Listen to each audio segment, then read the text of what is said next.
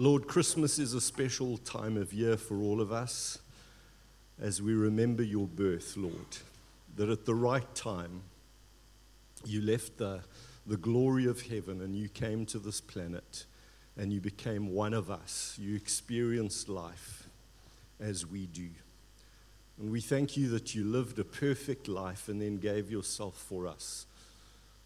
An incredible gift. And we thank you, Lord. And we pray that for us as believers, this Christmas period would not be a silly season or even a time to just let ourselves go and have fun. We pray, Lord, that we would remember the reason for the season and that all of us, our faith would be renewed as we celebrate these great events.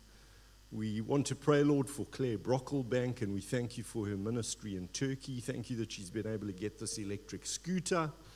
Thank you for her renewed vision, and we pray for your hand to be upon Claire, that you would use her, help her as she mingles with Turks and shares the gospel with them as she builds friendships. Encourage her today. We also pray for our church mission team as they travel through Zimbabwe and as they head to Malawi. We pray, Lord, for grace for all the border crossings and that they would have a good time together, Lord, and a fruitful mission in Malawi. We pray that you would receive our financial gifts to your work in this place and that you would guide us as leadership in all the decisions we make and how this money is administered. For we ask this in Jesus' name. Amen. Well, the stewards are going to wait upon us now, and then it's over to Trevor and the team, Susan and others who've put together a wonderful program for us. And a little bit later on, Jolene will be sharing the word with us. Thank you.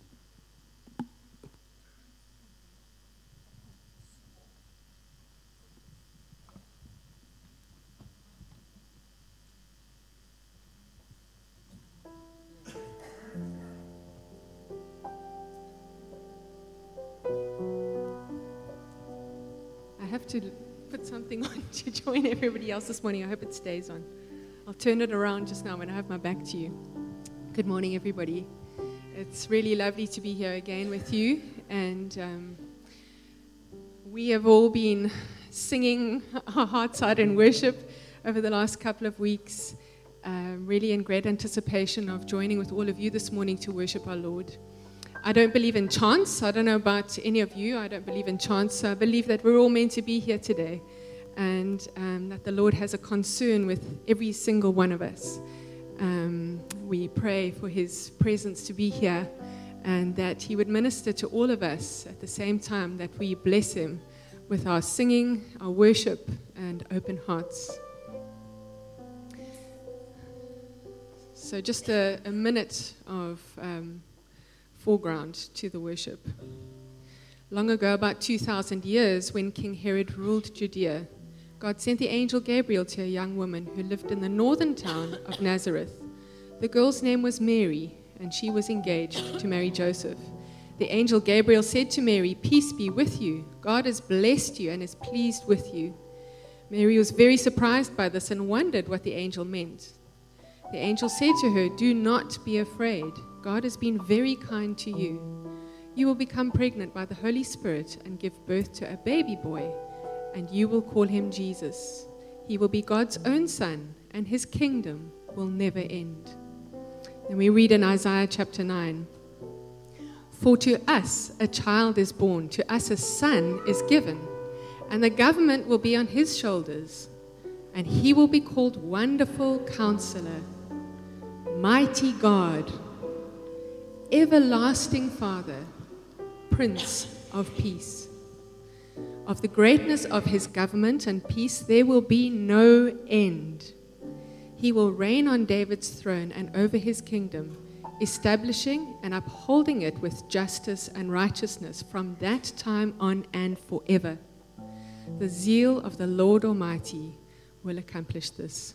So as we worship this morning, there may be songs that you're more familiar with than others. Please feel free. We encourage and would like you to sing with us all the way through. And I'm going to ask you to stand as we start our first song, but you're welcome to sit whenever you're ready to do so. Won't you stand with us as we worship?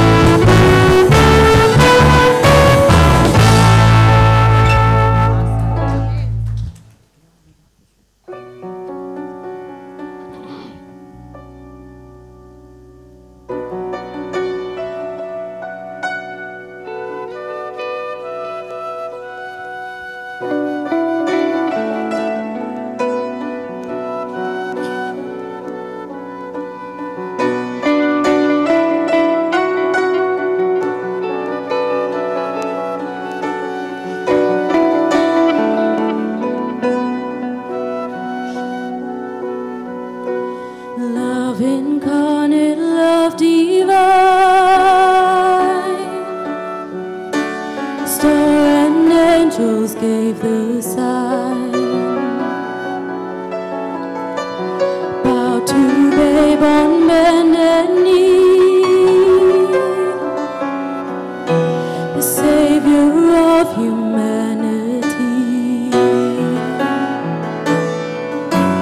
Unto us a child is born, he shall reign forevermore.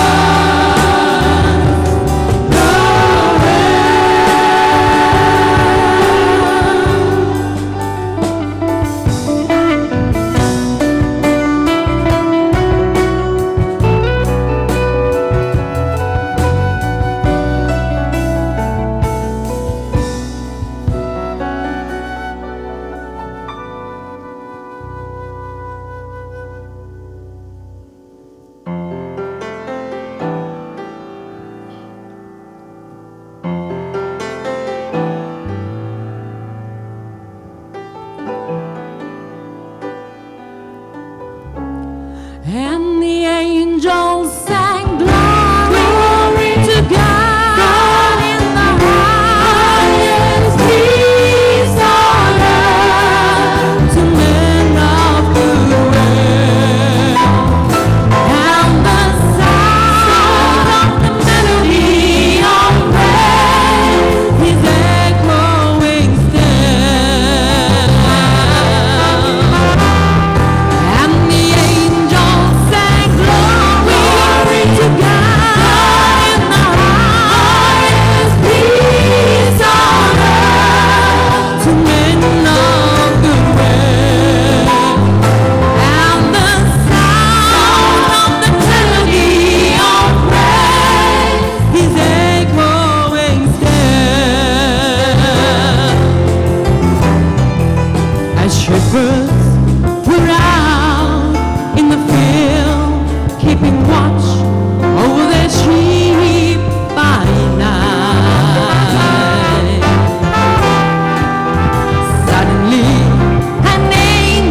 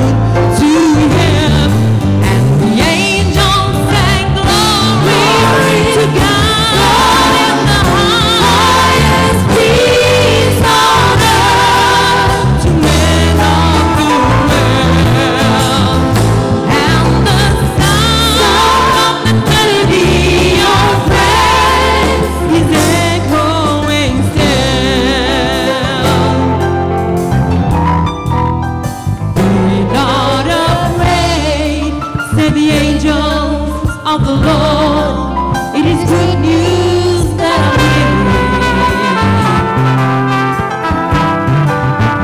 And of this good news, all of creation soon will be singing.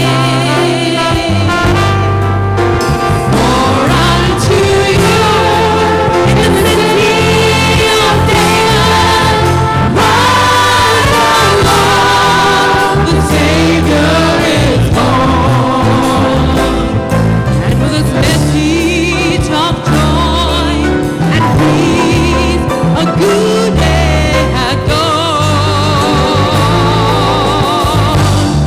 And the angels sang glory to God in the highest, peace on earth to men of good will. And the sound of the melody of praise is echoing still. And the angels sang glory to God in the highest, peace on earth to men of good will. And the sound of the melody of praise is echoing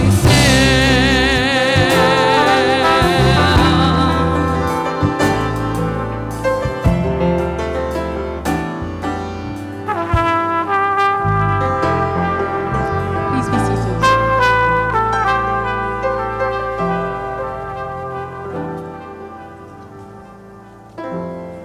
Good morning, everyone. I've been thinking about promises lately as we, it's Christmas, are looking at God's promises to us and celebrating them. And I was thinking about what makes God's promises so beautiful. And if you think about it as humans, it is easy to make a promise backwards. I promise you that just happened. I promise you when we had that argument, this is what I meant.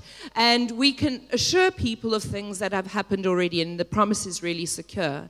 But a while back, I was looking at an advert, and it was for a car, and it was a guaranteed future buyback.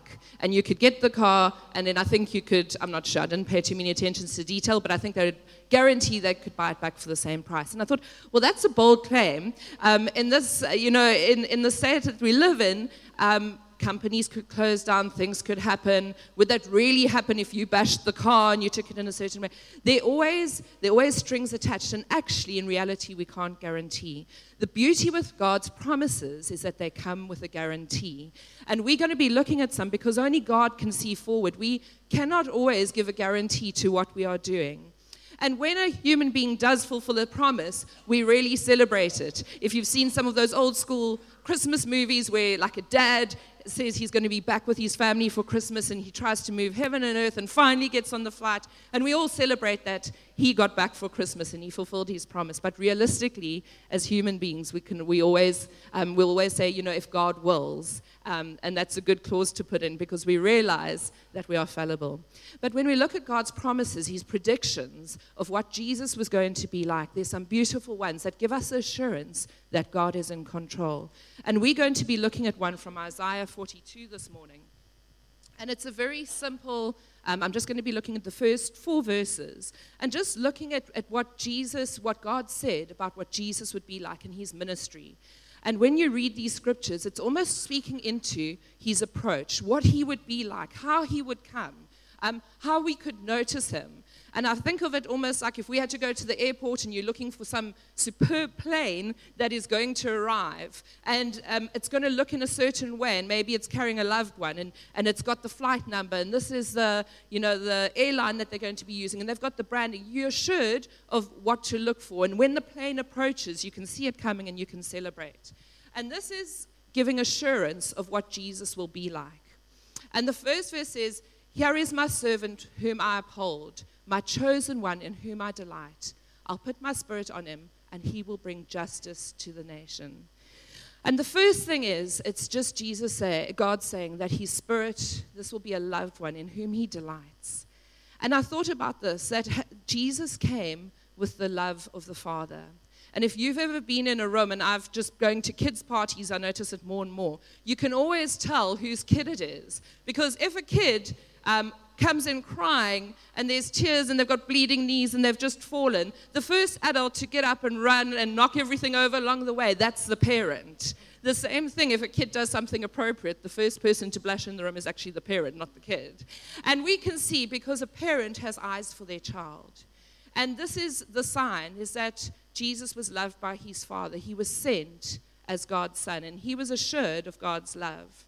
And we see this in a beautiful way when Jesus gets baptized, when we see the Trinity all together in one place. Jesus is getting baptized, he's put into the water, the Holy Spirit descends on him, and a voice from heaven says, "This is my Son, whom I love. I am well pleased with him."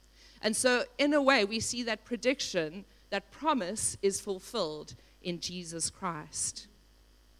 The next verse 2, he will not shout out. He will not shout or cry out or raise his voice in the streets.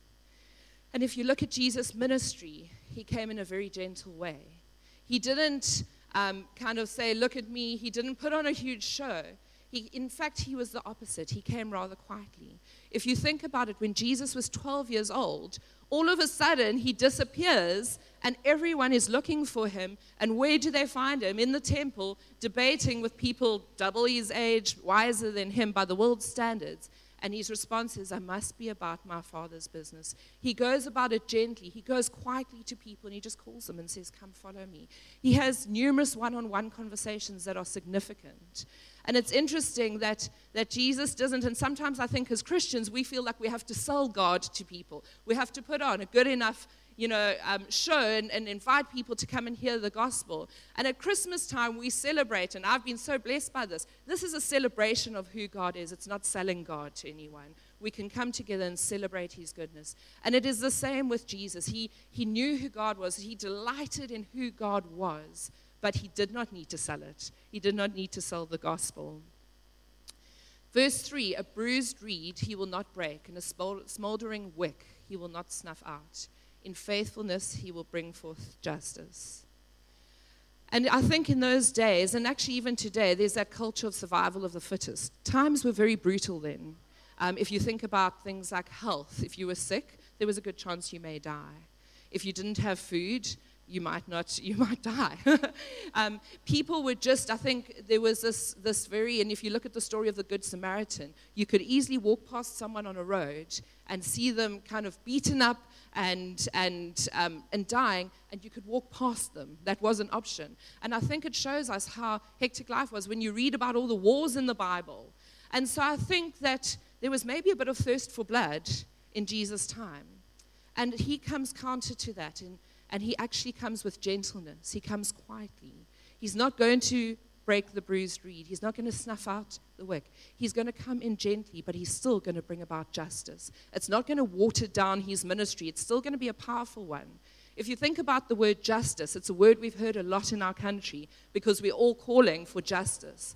And with it, we often think of a very aggressive move. We want to see justice. We want to see right things happening. But Jesus' way of bringing justice looked very different. And it ultimately looked the way of him sacrificing his life. And in the last verse, he will not falter or be discouraged till he establishes justice on earth. In his teachings, the islands will put their hope. Jesus knew what he was about. He was about his Father's business. He wasn't going to falter. He wasn't going to lose focus. He was going to be faithful to the end. And so I think if we have verses like that, why did people not recognize Jesus? Why did they not see him coming?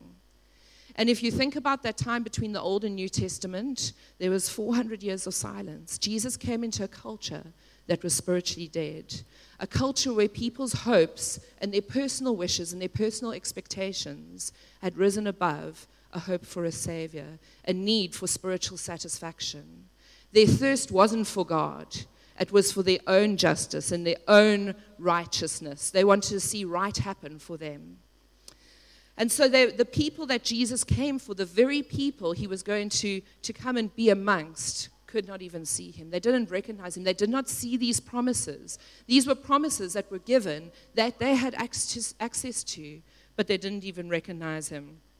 And I was thinking, it's crazy, but actually it's not just the Jewish nation. If you look at people who encountered Jesus one-on-one and then still doubted, if you think about John the Baptist, who had, his mom being a cousin of Mary, they would have heard the stories of the spectacular birth. They would have heard the stories. He would have seen Jesus growing up. He was there at the baptism. He was there in Jesus' time. If anyone should have known, it was John the Baptist. And what happens when he's in prison?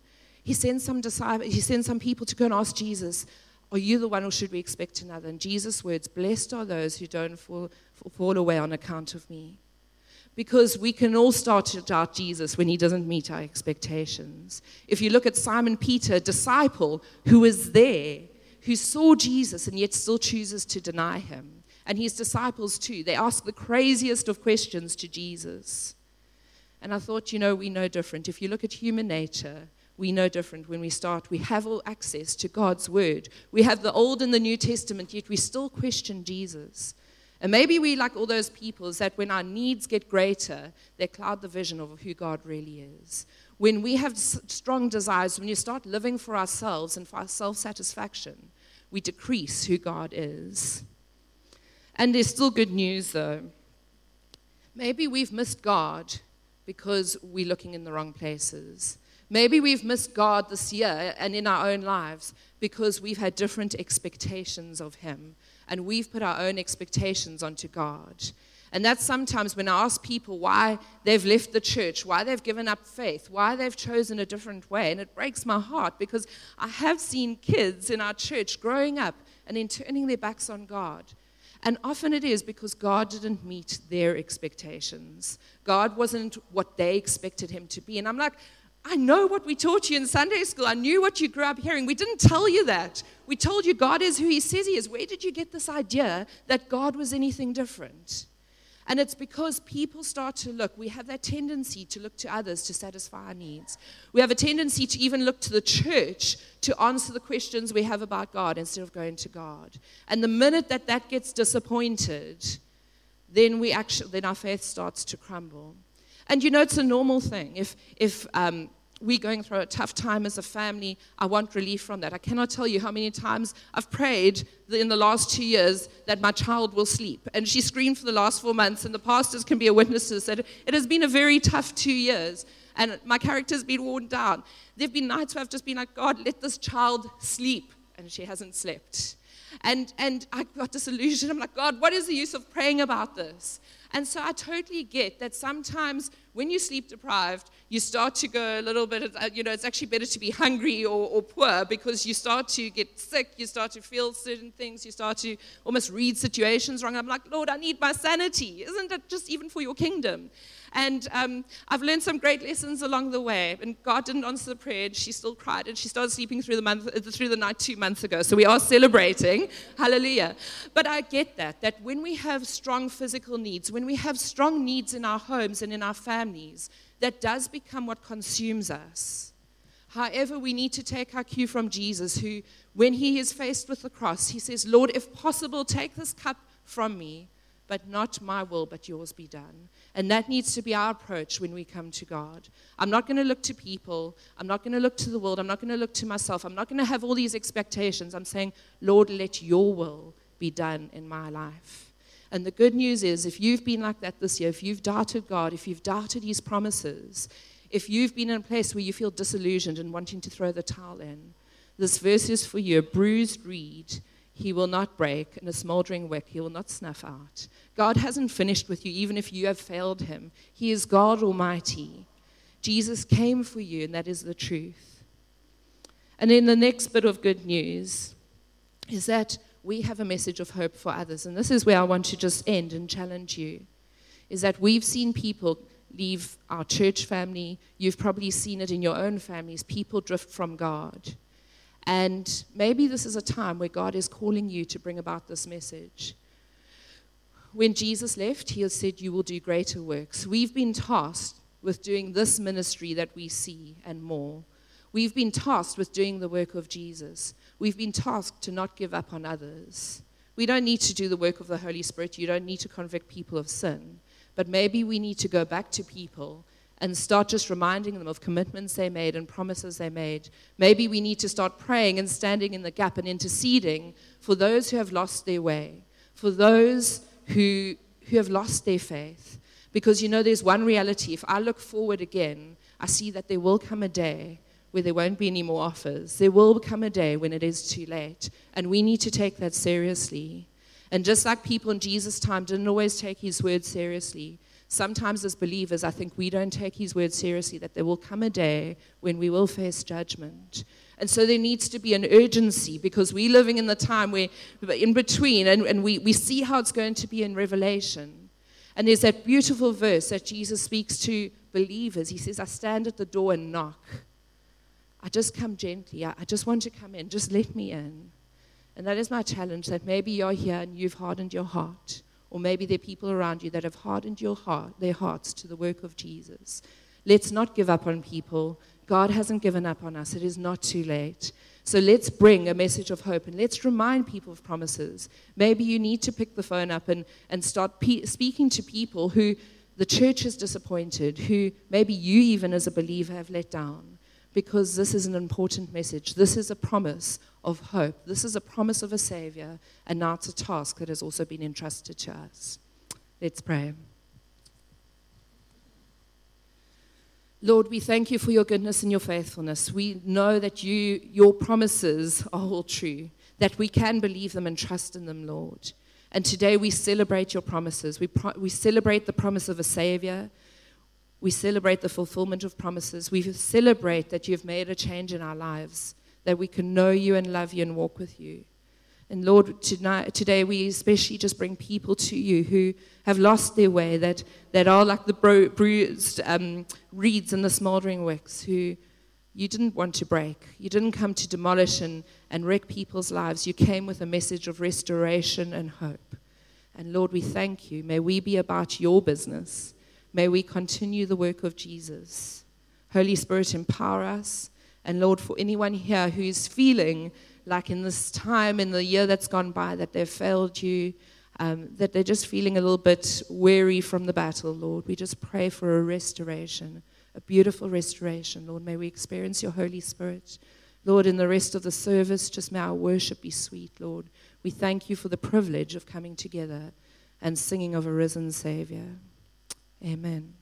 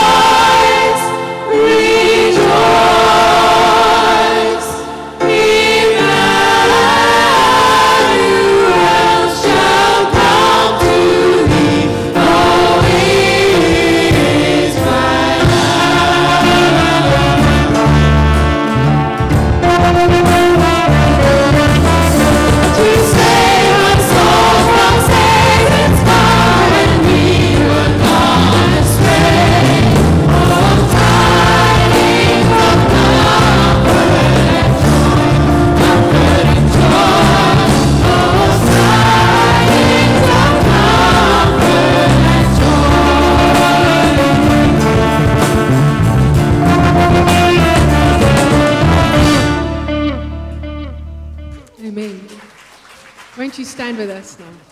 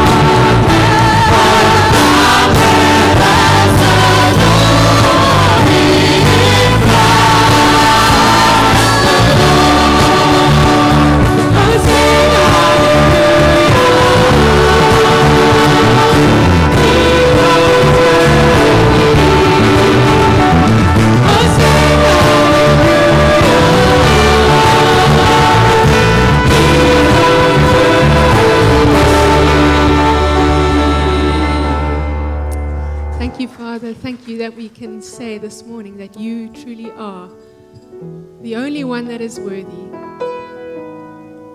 We come before you today and we lift up our voices. We open our hearts. We raise our hands in thanksgiving for the everlasting God, the eternal Father, the mighty Counselor, the Prince of Peace, our Emmanuel.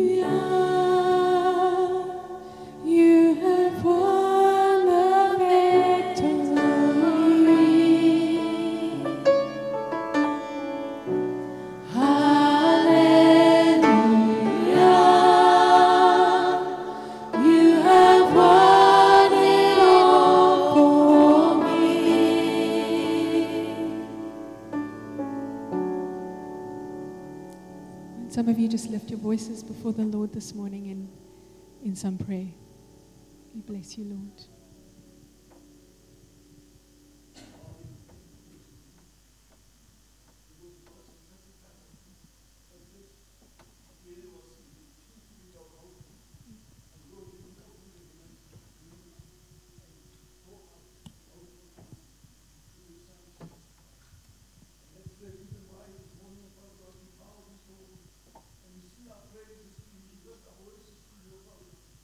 We have in favor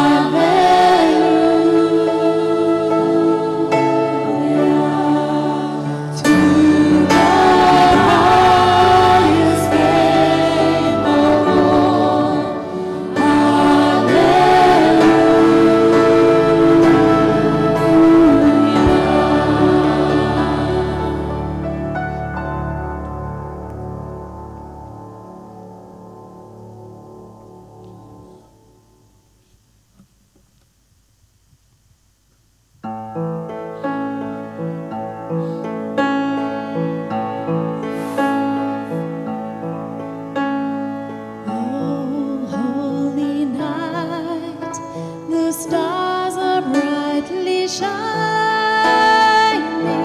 It is the night of Won't you stand? dear Savior's birth. Long lay the world in sin and error pining, till He appeared and the soul felt its worth. The thrill of hope, the weary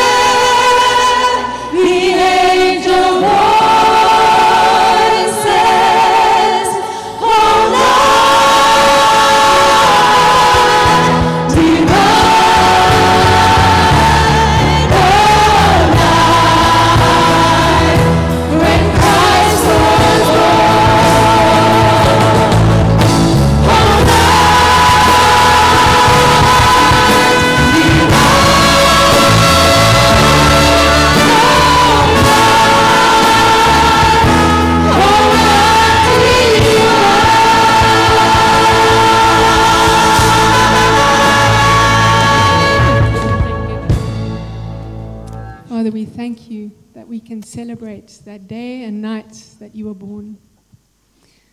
That we can come freely and fall on our knees before you and call you Father God, Emmanuel.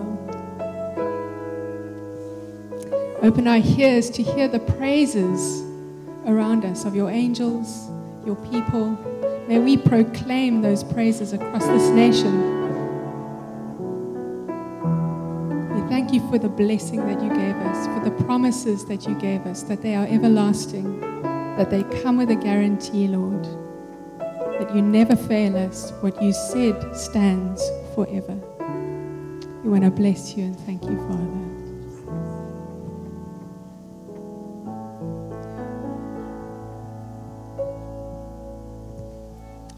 Well, everyone, that's the end of our celebration.